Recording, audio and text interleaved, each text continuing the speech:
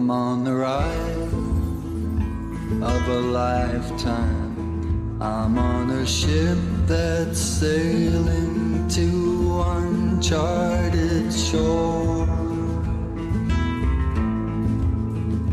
and I won't be coming back here anymore. I'm on a wave, I'm on a mountain, I'm on a roller coaster sailing across the sky, and the only trouble is in wondering why.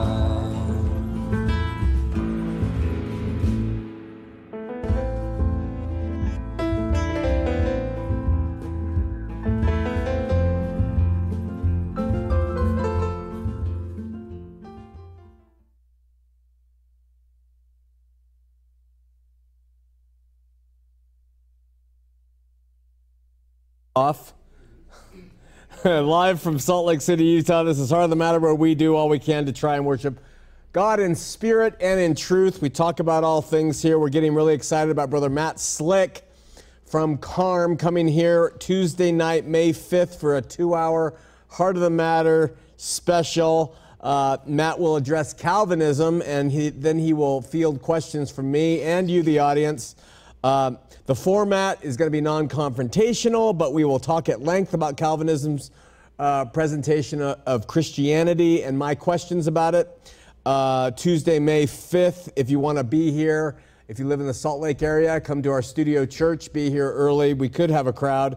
Refreshments and libations. Is libations another word for alcoholic drinks? Because that's not what I mean if it is. Refreshments and refreshing beverages will be served.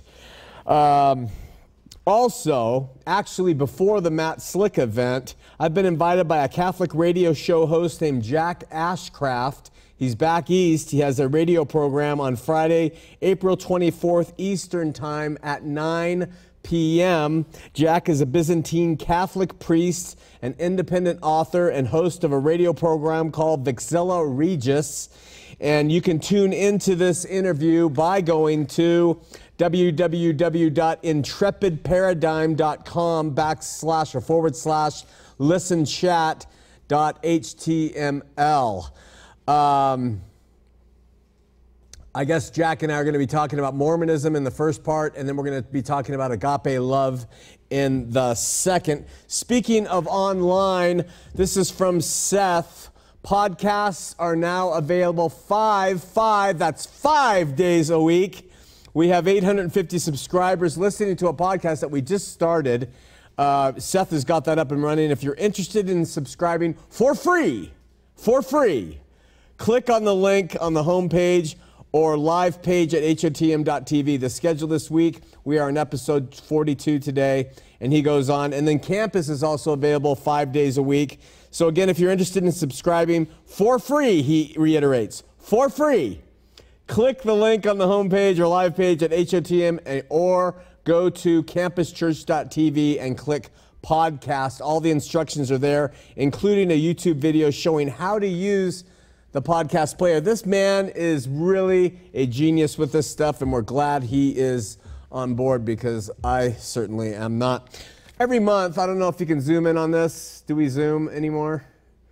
We don't zoom anymore. Oh, here. We'll zoom this way.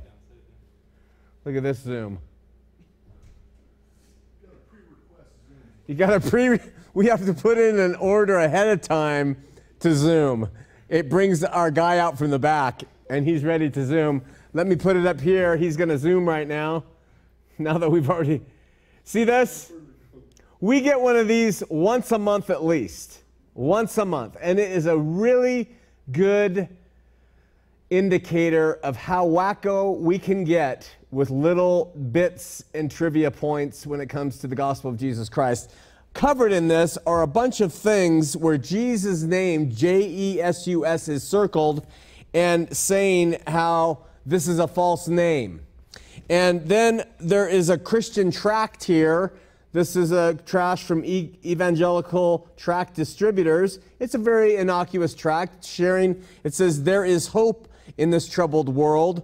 What you need to know" is the name of the tract, but scribbled across the top, it says, "False gospel." This is a false gospel. You know why? Because they use the name Jesus in it. You see, Jesus is not his real name.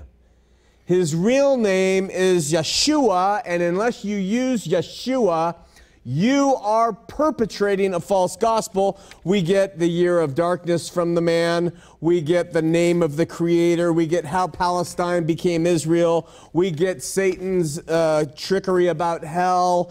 We get whatever you ask in my name, more rhetoric about that. We get more blown up headlines about the name Yeshua.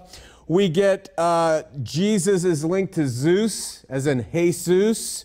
Zeus, the pagan god, and Christ is from a Krishna pagan thing. So a thing on Sabbath day, on and on and on. At least once a month, this comes to us because this person is rabidly certain that unless we only say Yeshua, and that's probably pronouncing it wrong, we are not talking about the true Jesus Christ. That's how bad we can get with our little gospel hobbies and things like that.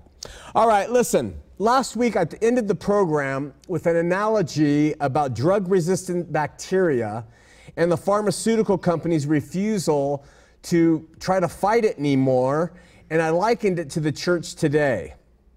I woke up the next day realizing that I really didn't bring everything together in that. And so what I want to say is this: the pharmaceutical companies need $1 billion and 10 years of R&D to come up with a new viable drug of almost any kind. That's kind of the rule of thumb. Whether it be a new antibiotic or a drug to treat depression or heart disease, $1 billion, 10 years. That's how much they put into it. So an antibiotic will come up, and if they spend $1 billion and 10 years to develop it, it will become obsolete in a very short period of time because of bacteria being resistant to germs. So therefore, pharmaceutical companies are putting their efforts into other drugs, more like designer drugs for depression or for diabetes or for high blood pressure, which we've already got very good drugs for those things, but they'll put their money toward that because there's a better return on investment. The parallel to the church was this: we have been overusing our standard antibiotics, Christian antibiotics, our Christian shtick, for centuries now, and the bacteria of the world fighting against it is beginning to win. In other words, our claims of are not holding up against reasonable scrutiny. They're not holding up anymore. And I'm talking about just reasonable thought. We used to take things and just accept it. Well, now people are really starting to question and challenge things, and they're not holding up.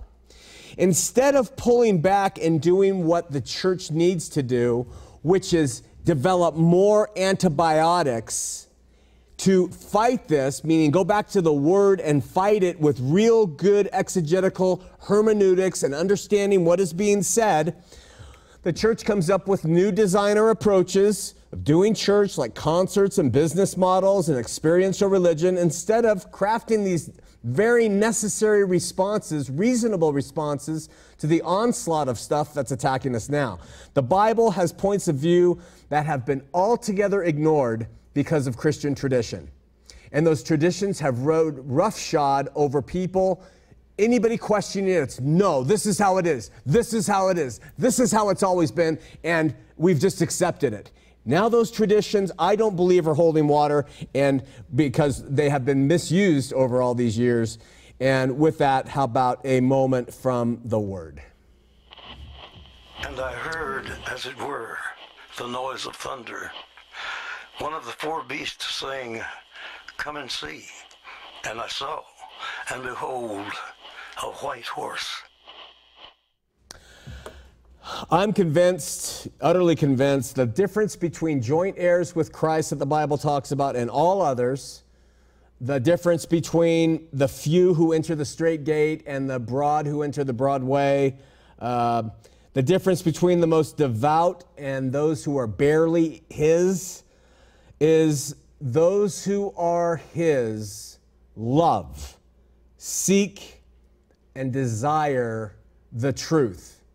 No matter what, no matter how painful, no matter how difficult, no matter the cost, no matter the fallout for embracing the truth, no matter who endorses the truth or who rejects it, truth seekers want the truth at all costs. We did an illustration a few weeks ago using a bus traveling through a land. And what we said is, on that bus, the world population, people will get off at different destinations because those destinations attract them. And so some get off with destinations of flesh, and then as we travel higher and higher and higher, people get off at different destinations at higher philosophy, higher religion. And when it and then most people will jump off, we suggested, before you reach the summit, which is the pinnacle of truth. Most people get off at some other destination because it appeals to them. The question is, how far will you ride the bus? How far will you go? When do you, or when have you gotten off the bus? Some people get off the bus because they love father or mother more than the Lord, and they don't want to know him in spirit and in truth as much. Some people get off the bus because they love the things of this world more than truth. Jesus talked about them having the cares and riches of this world, get them to get off the bus before they reach the summit. Every time. Some people would rather seek for treasures that are eaten by rust and moths, and some get off the bus because they're fearful, or they're doubting, or they're lazy, or they love the dark more than the light. All of these are reasons scriptures give. You name it, there's 1,000 ways till Sunday why people jump off the bus. Last week, a man came to our show, and after it was done, he walked up and he said, "You're wrong." Just like that. I smiled and I said, "Okay." And he said, "Is that all you're going to say?" And I asked him if he had watched all the evidence we had given for the certain position that I was wrong on. "Nope," came the reply. "Have you watched anything that we did on the topic?" "Nope." "Then how can you say I'm wrong?" "Because you are."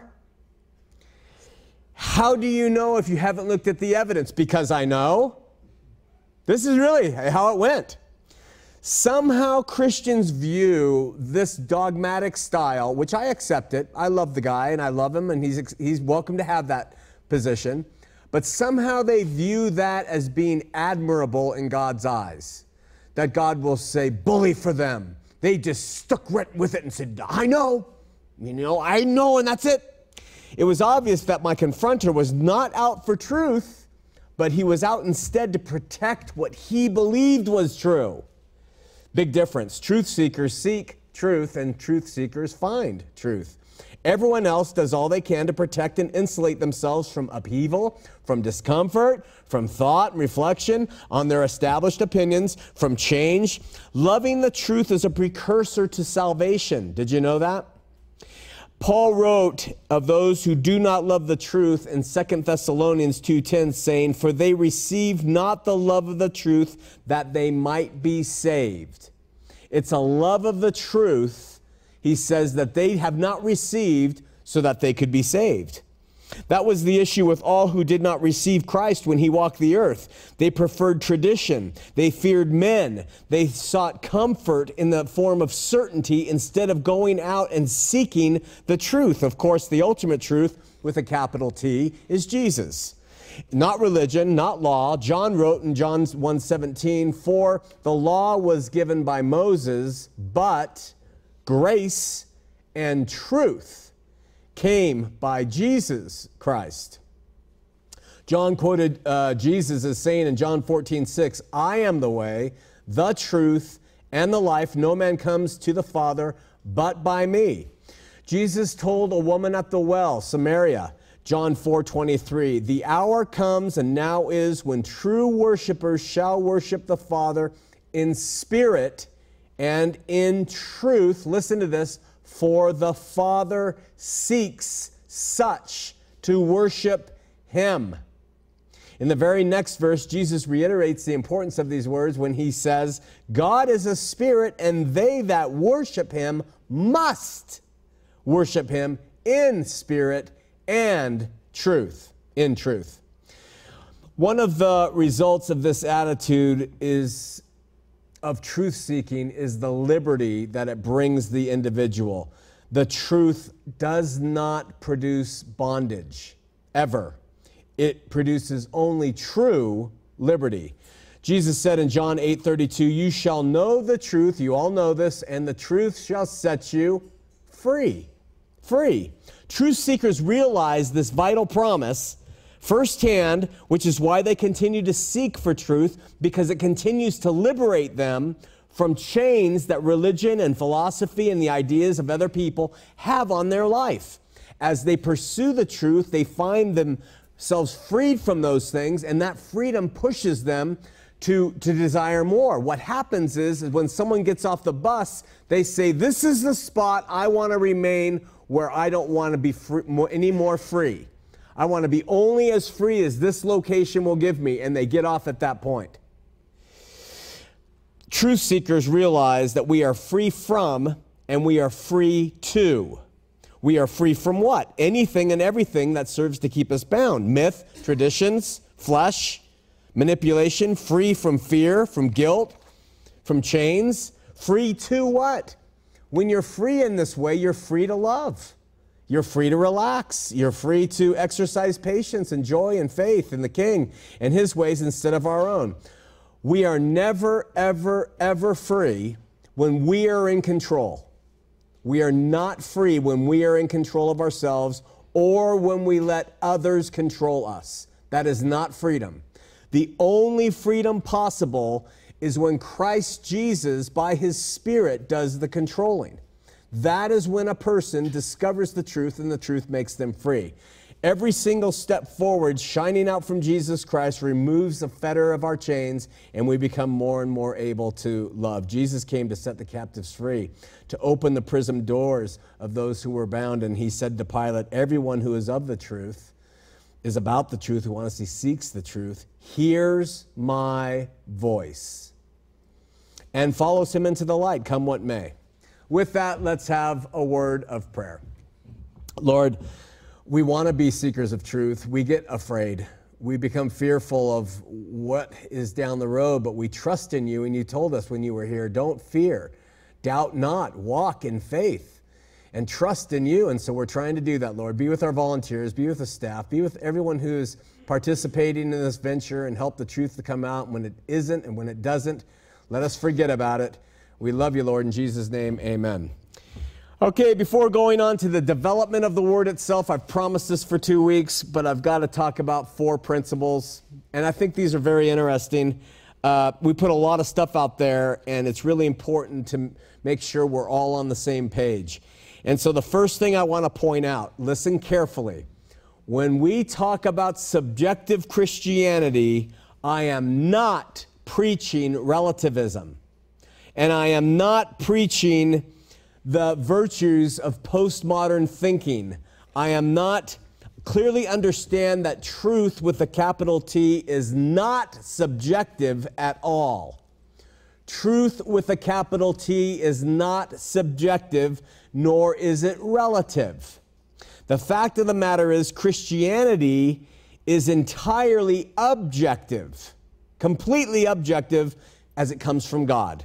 God's truths are what they are. They do not vary. They do not change because he governs truth and implements truth. He alters the way we approach it, but his truth is unchanging. Truth does not change, and truth is not relative.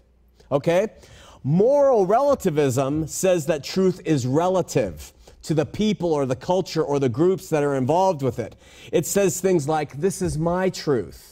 Or this is my, your truth is your truth, my truth is my truth. Hear me clearly. I am not suggesting moral relativism or any sort of relativism at all. Truth, capital T from God truth, is not subjective, it's entirely objective. Got that? But what is highly subjective, however, is every individual's ability to understand and comprehend God's objective truths as they shine down upon us. So in other words, in subjective Christianity, the claim is not that we all have our own version of the truth and it's acceptable. The claim is we don't know that much about anything at all, and so we don't allow divergent views to cause division between us. There are so few things that we fully, completely understand that when it comes to God's pure truth. And that is evident by all the varying views we have on all the varying subjects. So I'm not saying the truth is altered. That is objectively applied by God. Our understanding of it can be different as we sojourn along this road together as Christians. Related to this, Paul says, if any man thinks he knows anything, he knows nothing, yet as he ought to know. Scripture supports this varied view of things when it talks about believers, some of them being babes, some of them being young men and women, some of them being adults, some of them having the morning star rise in their hearts. These are all different ways Scripture says how we all receive His truth at different levels in different ways. And to step back and say this is how it has to be thought about or seen is really a sign of immaturity and immaturity. There is maturity. There are people who can drink milk and only milk, and there are people who can eat meat and they eat it readily and well.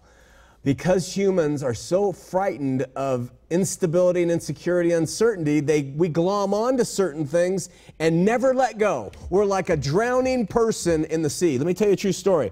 When I was an ocean lifeguard years and years ago, we were having one gnarly day of massive waves, warm weather, warm water, and huge rips, okay? Rip currents, not tides. And the swells were coming in 10 to 12 foot faces, and people were getting sucked out, and there was a woman, and she was caught in what we would call a mega rip, about as wide as this room, which is wide, sucking out to sea, just pulling everybody who came into that rip right out, and she was one of them, and she was tired. I got to her, and I strapped her in with my Pete Peterson buoy. It's a flexible buoy. It has a long hook on one end and a loop on the other, and it's this big foam thing, and you swim out with it, and you throw it over their shoulders, and you hook them in, and you swim in with them. And so I got her into shore, and when I put that thing around her, she clung on to that like no other. We got into shore, and as she walked with me out of the water, she clung onto it, and she said, "Can I sit for a minute?" I said, "Sure." She sits down, clinging to the buoy. She's on dry sand now, clinging to the buoy. And she doesn't realize she doesn't need it anymore. And I have to say, I've got to go. We're having a very busy day. I got to go. And I didn't have to pry it off, but I had to kind of reassure her, it's okay. Let go of the life preserver. You don't need it now, okay? We might tell people, don't ever get into the water. It's dangerous. There's wisdom not to get in there, or that once you've got a life-saving device on, you should wear it whether you're in the water or not, just to be certain if a tsunami comes, you'll be protected. We might have all kinds of answers, but Jesus tells us to learn to come out and walk with Him on the water. I'm not saying we do it literally. During the storm, without anything but Him. The point of subjective Christianity is to suggest that we exercise patience and love when dealing with people who have views that they're clinging to because they're afraid to let go, or people whose views are really, really out there that maybe we can't understand because they're meaty. And that everything else which serves to divide ought to be left up to the individual believer. Finally, I do think that the whole of God's objective truth can be summarized in one word, and that word is agape. Going back to Paul's words about knowing, let me put it into context. Listen to what he said in context. Knowledge puffs up, but agape edifies. If any man thinks he knows anything, He knows nothing, yet as he ought to know. But if any man agape God, the same is known of him. What Paul is saying there is, listen, your knowledge, if you think you've got it, it doesn't mean jack, dude. You don't have a full picture on the objective truth of God. And if you think you do, it's time for a correction, because you don't.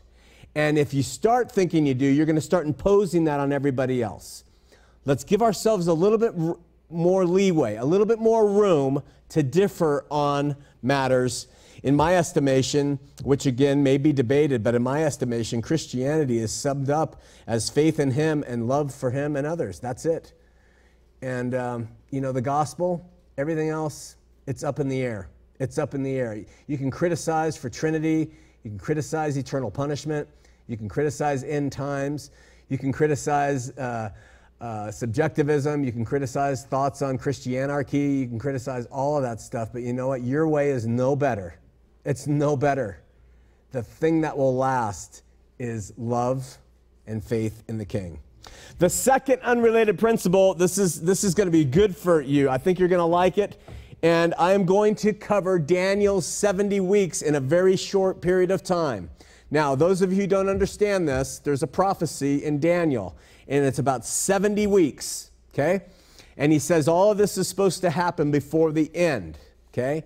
People who believe Jesus is still coming back, that he's going to come rapture believers, believe that 69 weeks have occurred, and there's a gap of 2,000 years so far between that 69th week ending and the 70th week being completed, okay? In that 70th week, for futurists, for people who are waiting for Jesus to come back to rapture us, they say what will happen is the Antichrist will come in, he'll make a deal for 3.5 years, that's half of the 70th week, and then he'll break it in another half, okay? Here is the preterist view of the 70 weeks, okay? And let me try to explain it to you. I'm using something Derek gave me, and it's going to be a helpful hint, okay? And I use abbreviations. You're watching, so just listen. Here we are in 457 BC. At Artaxerxes, he decreed, I'm going to restore Israel. So this is the date, the starting date. This is Daniel's 70 weeks, okay, from a preterist view, okay? So we have Artaxerxes claiming this, and then at 408 BC, we have Jerusalem restored. So what we have there are 49 years, which is 7 weeks of years, and which, and so that's how you can see it. What a week represents is a year. So 49 years is going to be 7 weeks of years. That's how you understand this prophecy by Daniel. Okay, Jesus is born here in 4 BC, they're saying now. So Jesus is born.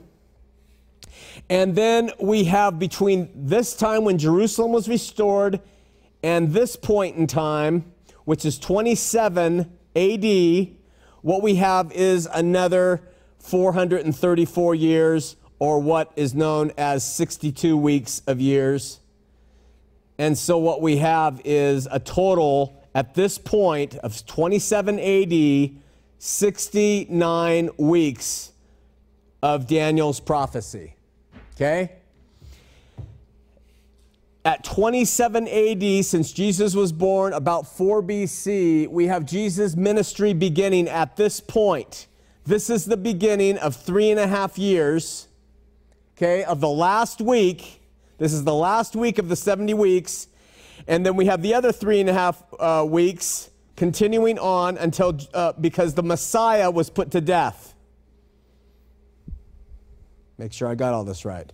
The times of the end is determined. The Messiah was cut off. So this is the total 70 weeks of how our preterist views it. Okay?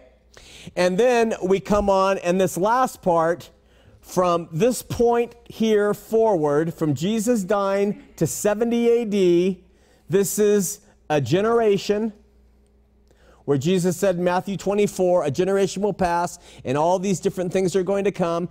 And right about this point in 1 Peter, Peter said, the end of all things is at hand. That's at 1 Peter 4:7. The end of all things is at hand. This period of time is known as the appointed time of the end. And that is Habakkuk 2:3 is the one who mentioned that. This is the appointed time of the end fulfilled here. So we have the 70 weeks completed here in Daniel, and then we have the appointed time of the end. We have one full generation, 40 years going from the time Jesus died to the destruction. We have Nero coming in here and persecuting Christians. We have the daily sacrifices abolished in the temple. We have all the things that the futurists say are going to come in the future, all happening with this period of time. Now, is it foolproof? I don't know. I'm not smart enough. I don't get involved in it enough. But people have asked me, well, what about the 70 weeks? How does that work? Now, that's a very reasonable timeline for the 70 weeks and then the appointed end of time from Habakkuk and the generation that Jesus said would go 40 years and in 70 it's destroyed. That's a very reasonable approach.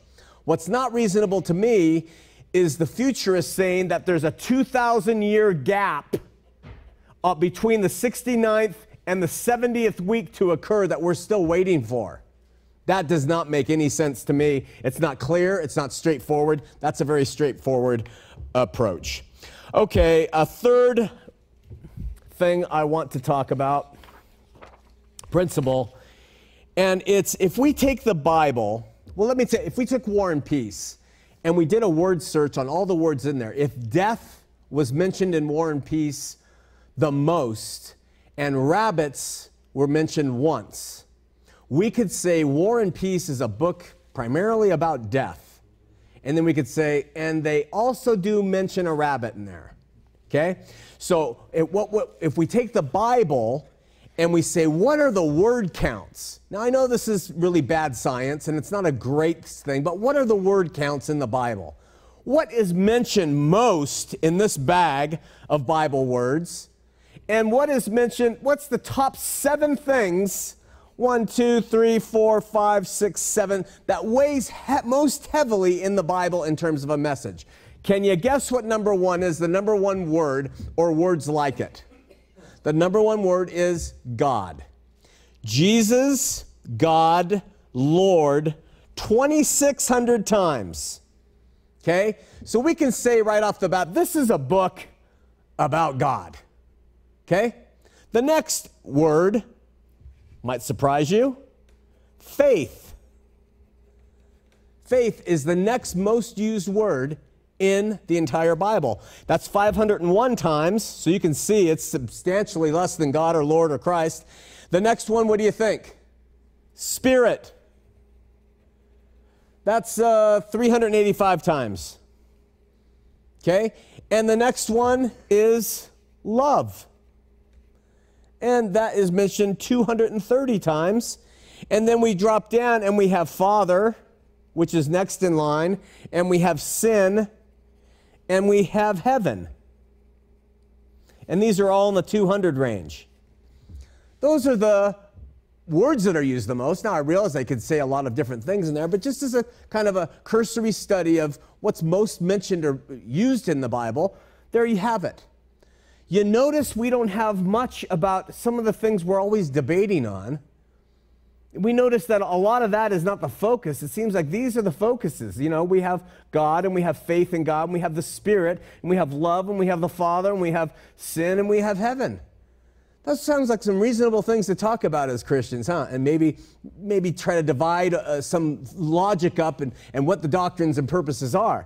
But I thought that was an interesting thing. Finally, last thing. We have Frank in Big Bend, Wisconsin. Frank, we're going to get to you in just a second. I'm going to give you an illustration. It's just going to take me a minute. So calls, we have one, and hang on, Frank. I think it says a lot. I'm going to call this illustration the man on the hill. All right? Use your imagination and go with me. A man has been walking for days, walking and walking and walking, and he arrives at the top of a very steep hill, and that is blocking his entire view of what's out in front of him. And he's carrying an Old Testament in his arms. And the year is 70 AD, December. And he opens up the Old Testament before he climbs the hill, and it says in Ecclesiastes 1:4, one generation passes away, and another generation comes, but the earth abides forever. That's what it says. The earth abides forever. And he starts to climb toward the top of the mountain. He's heard that prophecies from the Old Testament have been talking about a Messiah that was born 74 years before. He climbs and he thinks about all that he heard about this Messiah, this Jesus, his birth, the life he lived, and how he came for the house of Israel, okay? And how this Messiah came to those people as promised. Yes, he has come to save the whole world, but he has heard he came for those people as promised. The man remembers how he learned that this Messiah taught 12 apostles and how he promised that he would come back to the house of Israel for them. As he climbed towards the top, the man recalls the apostles asked this Messiah about when will your return be, and he remembered after teaching them all, he said to them, this all will happen within 40 years. And the man says that was 30 AD. The man climbs the hill. Jesus said in Matthew 24:34, this generation shall not pass till all these things I've told you have come to pass. The man climbing, he heard that the Messiah was killed. He rose from the dead on the third day. He ascended into heaven. And that angels told the apostles, what are you looking for? The one you saw going up is going to come back in the same way, meaning from the clouds. Then the man heard that these very same apostles took the message out and they shared with it to all who would hear in the house of Israel. This Messiah came. We killed him. You killed him, but he came. Believe on him and you'll be saved from the indestruction that he promised is coming. They taught that he was coming back with judgment, but most importantly, they taught them you can be saved from that judgment if you believe on him, and many did. The man just about to get to the top of the hill remembers reading letters that the apostles had sent around. He reads from Paul in Romans 13:11, for now is our salvation nearer than when we believed. He reads how he wrote in Philippians 4:5, let your moderation be known unto all men, the Lord is at hand. He remembers reading from James the apostle, James 5:8, be ye also patient, establish your hearts, for the coming of the Lord draws nigh. He remembers hearing that the apostles were all proclaiming this during that period of time that Jesus was absent. The writer of Hebrews says, for yet a little while, and he shall come, and will not delay.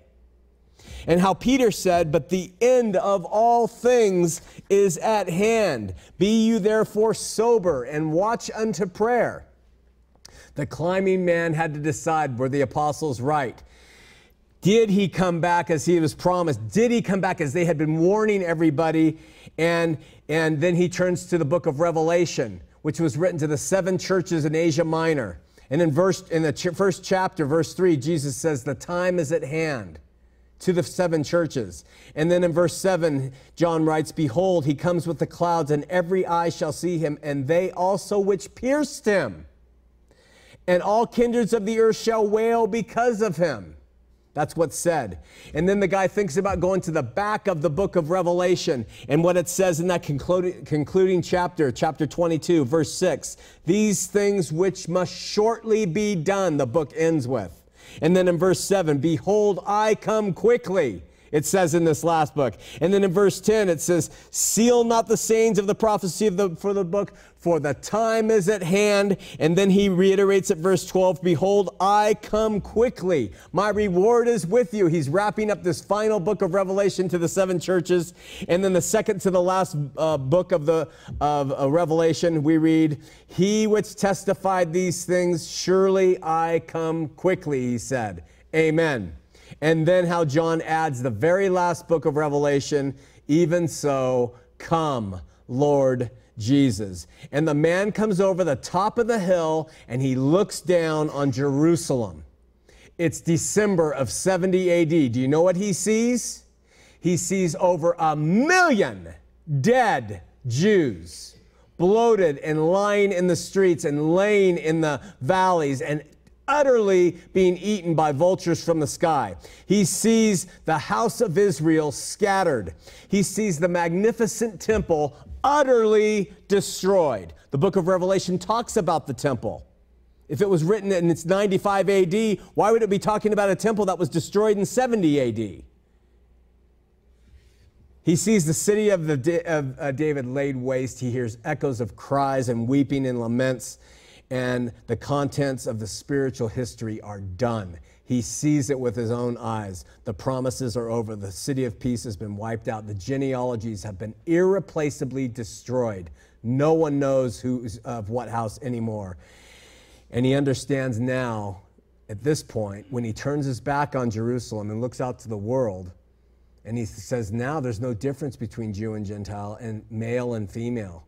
Now there is no more any of this other stuff. Now the Holy Spirit is guiding. The Holy Spirit reigns over the hearts of individuals, nations, no more. No more nations, individuals.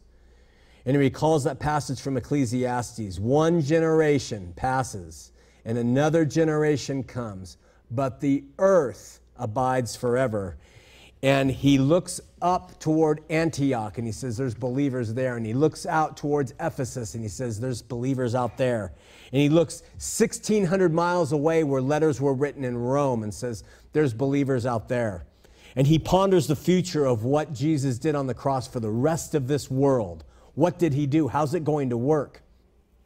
And he says, is it going to come together? It's not in the hands of the apostles anymore. They're all gone, except maybe John. If John's here, that's fine. He knows Polycarp, and we know the bishop of Antioch, and we know the Clement of Rome, and we know Ignatius of Antioch, and we know Polycarp, and we know those guys, but are they going to be able to hold this whole thing together? And when they're gone, who's going to replace them? And you know who replaces them? Guys who were assigned by Constantine. And then the word isn't going to be available that he remembered reading letters from for 200 years. And so he says, what's going to happen with this great movement that started here, ended here, and now is out to the world? And he realizes that it's by the Spirit that he now has. He's going to go to his family and he's going to share verbally what Jesus is. He's going to wait for that word to be put together.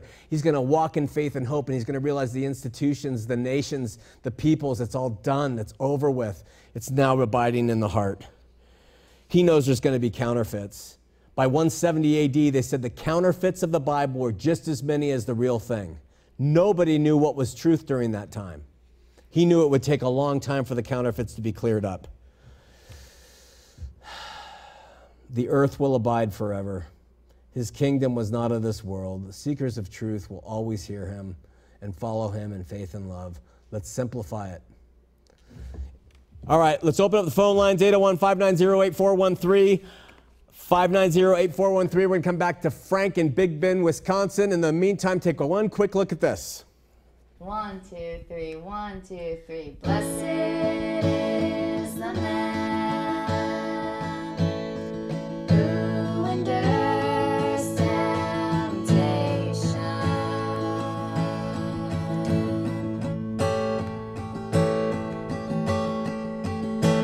For when he has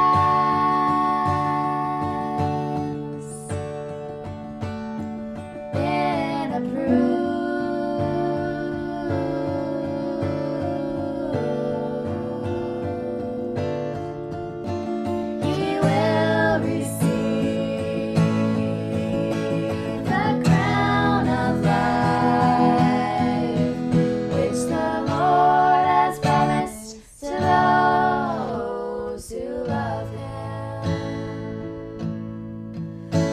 the Lord has promised to those who love him, which the Lord has promised to those who love him.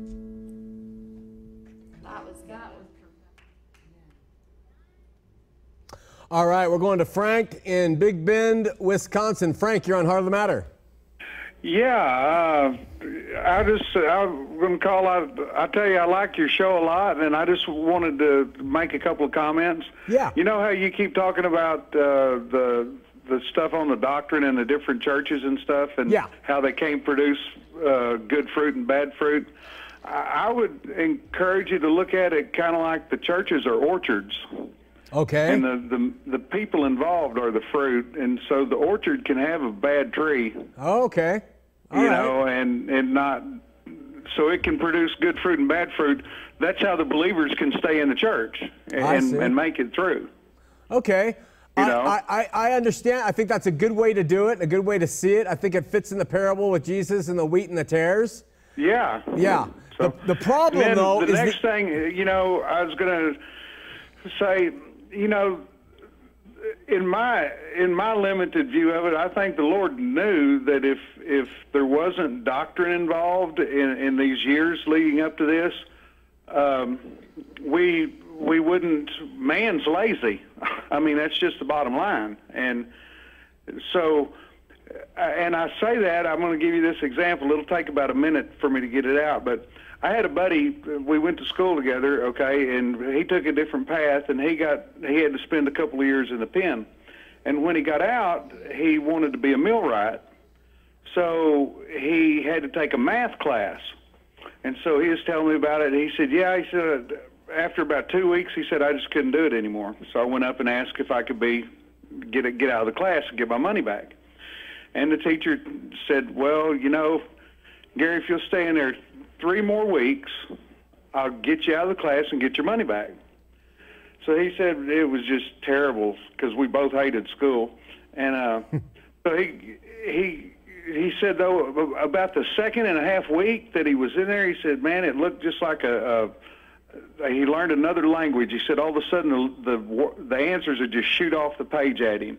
He graduated most improved in class, top of the class, got all the awards that you could get through it. Mm-hmm. And so he went up to her at the end and asked her, he said, why did you even care about me at all? Because, you know, I'm just another con coming through here. And she said, well, she said, you know, you really were good in math and you didn't know it because whoever taught you math, you had a good foundation. And I knew that you just had to use it enough to know that you had a good foundation and then it'd be all right. And I think that's what kind of how doctrine could be looked at, because we had to have the foundation, and God knows how our brains work, and because He made them. But without that foundation, we wouldn't be able to see. We wouldn't be able to see the new language that's been the mystery the whole time. Frank, I'm all for the foundation. I'm all for the Word of God. This is a very tough thing to approach because it's automatically assumed that I am preaching not the Word. I'm not. But what I am saying is we have to allow people divergent views of what the Word is saying. Exactly, and I agree with you, and I think you preach a word. You know, I was raised in the South. I've heard a bunch of preaching, believe me. Yeah. And I think you do a great job. But and I agree with what you just said.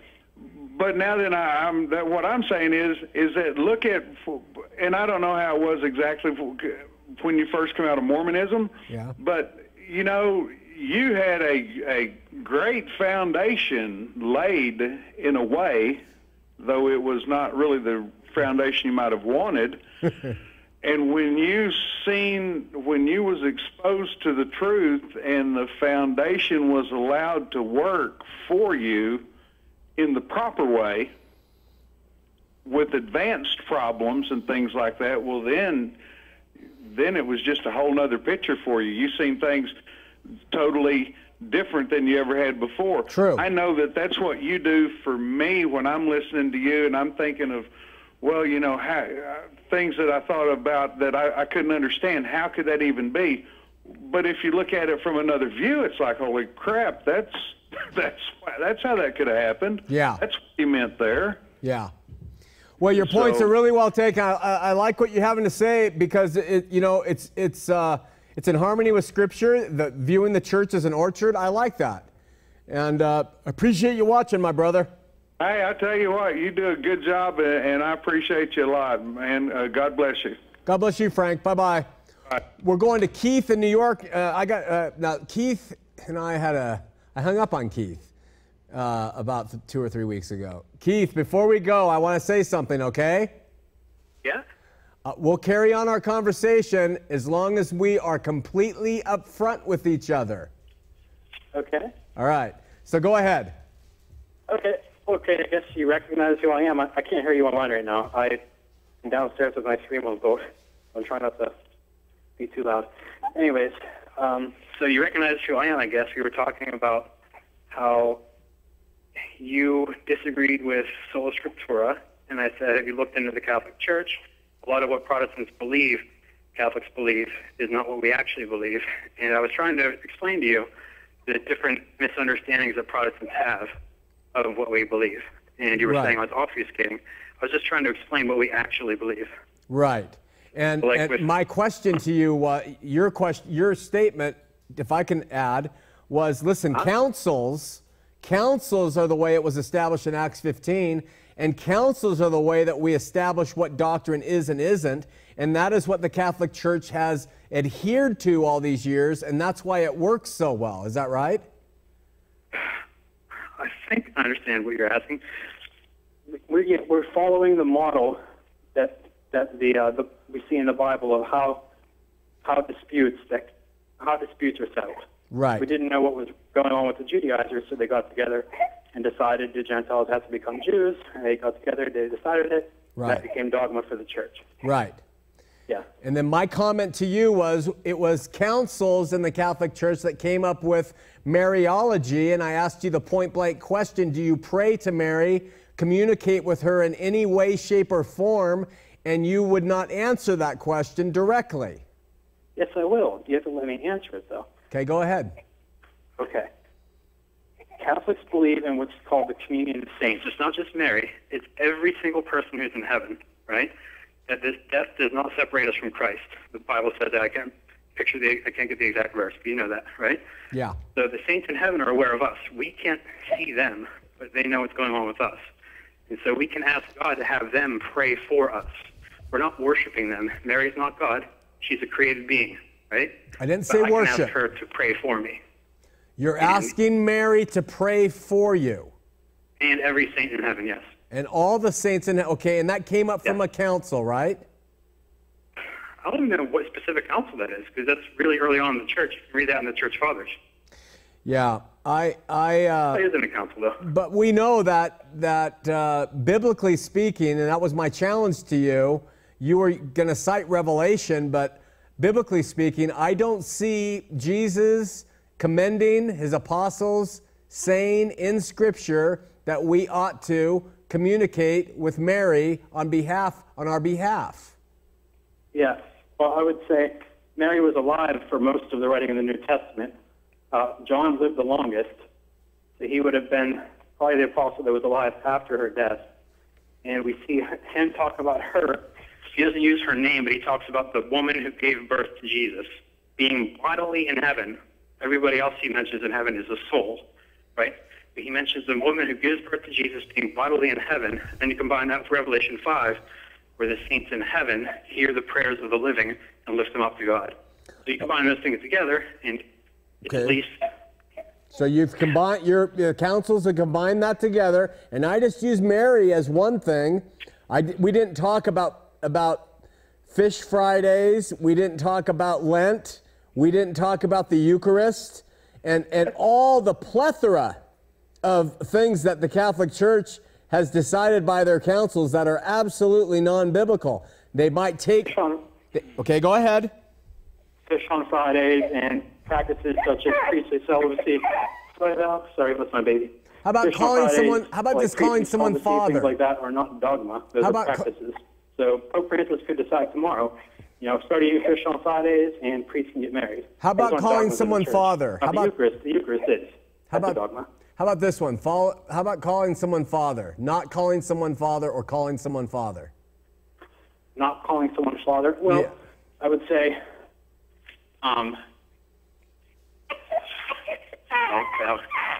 Don't pinch your baby. Paul told Timothy that he is his spiritual father. In the church, we refer to fathers, we have brothers, those are monks, we have sisters and nuns, mothers are nuns, the laity are the children. So we're a big family, so we use family terms. So that doesn't mean that the priest, the father, somehow replaces God. I think that's what Jesus was alluding to. So you interpret it that talking way. About in Judaism, where your rabbi, you got your authority from your rabbi, and he basically superseded Moses, really, in effect. I think that's what he's really talking about. Well, Keith, listen, to me, I don't care if you do Eucharist, pray to Mary, call someone Father, or eat fish on Friday or don't. It doesn't matter to me. I just, if you have the core essential of the gospel, you believe Jesus is Lord and Savior, you're responsible for the beliefs that you adhere to, and that's what I'm just trying to say. Sola Scriptura, my problem with it is it's Scripture alone, and never has it been Scripture alone. It's always Scripture in harmony with the Holy Spirit. It's always Scripture in what? In harmony with the Holy Spirit. We're going to have to let this one go. Keith, thanks so much. God bless you. I got done listening to babies cry when my youngest grew up. All right, let's go to Mark in Meridian, Idaho. Mark, you're on Heart of the Matter. Hey, Sean, how's it going? It's going well, going good. How are you? Good, I'm good. Hey, I got one quick question for you. Yeah. Not a question, I got a comment, man. You got something on your arm, a new tattoo. What is it? This one?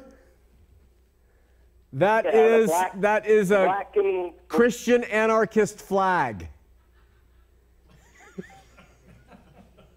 And what does that represent? Well, what it represents, if I went through the whole thing, is that if Christ didn't come, this would be a completely black flag. But this is Christ entering into the world. This is the door of Christ, and he shines a light down into the darkened world. And it's only through him that we are going to have light, and it's very symbolic. There's a whole story behind it. But that's what that means. Okay, I've just never seen it, and there it was. You got a new one. There it is, baby. You're going after it, man. You ever wonder why you're doing it? Oh, I know exactly why I'm doing it. I would have done it years ago, but my Mormon upbringing wouldn't allow that. And then when I had daughters, I didn't want them following in their dad's behaviors when they were younger. So I waited until they were grown before I started rebelling. Okay. There it is, brother. Thanks. All right, man. Love ya. I appreciate it. Okay. Talk to you later. Bye. And we're going to David in Salt Lake. How much time, Derek? 2 minutes, David. You're up. Hey, man, I just wanted to say a couple things. I understand all your eschatology is secondary, and I agree with that. It's not pertinent to salvation. But I just had a couple questions about preterism. Yeah. Man, all the things that you're saying are contingent on the fact that the books of the Bible were written before 70 A.D. But how do you rectify that with the fact that even the most conservative scholars would date the majority of the books of the Bible after 70? I don't think that's true at all. I don't think, I do not think that is true at all. Well, even the most conservative scholars wouldn't date the book of Revelation before 90. No, 95 AD only has one source of support.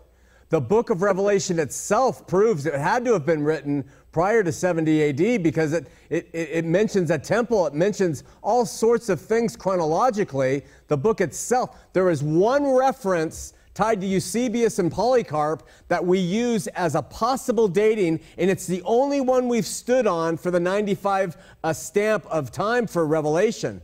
Why, if it was written in 95 AD, why wouldn't there be some type of reference to the temple being destroyed? Why wouldn't in the Revelation Jesus say to the 7 churches something about the devastation that took place? It's clearly a book that was written before 70 AD. I understand that that's your belief, but I'm telling you that even the most conservative scholars would not place it before 90. And I'm telling you even the most conservative, well, maybe I have some liberal scholars that would differ with that. The most liberal scholars definitely wouldn't put it any earlier than that. I would say you're wrong. No, I'm not. People like Bart Ehrman and stuff like that, who is a leading textual critic, would never, and he's a liberal, but he would never place it for 9. We can find what we want to find somewhere out there. Someone's going to support the view we want. Okay, let's say I'm wrong. I want to know why the temple is still mentioned in Revelation, and it's not mentioned that it was destroyed if it was written after 70 AD. Why? But what do you mean? I don't understand. Give me a reference. I mean, it's all. I'm just saying. All your views are contingent on the fact that the books of the Bible were written before 70, and that is completely contrary to even what conservative scholarship would. Okay, you've repeated that, and I disagree with that. And the scholarships that I have shows that the conservative estimates are showing that the Gospels were written far closer to Christ's ascension than they were further. And everything I'm reading is completely different from what you're saying. But it's okay. Look at. Here's what I'm saying. If that's true, then next week cite some sources, because the most conservative scholars would put Mark as being written first and put it in the late 60s. You've got it. I'll show you my sources next week. In fact, next week we'll open up with a premise of how Revelation itself proves it was written prior to 70 AD. And we don't have to rely on the guesstimations, which is what all of them are, on when it was dated. They're all guesstimations, even your most conservative scholars. Okay. All right, next week I'll do it.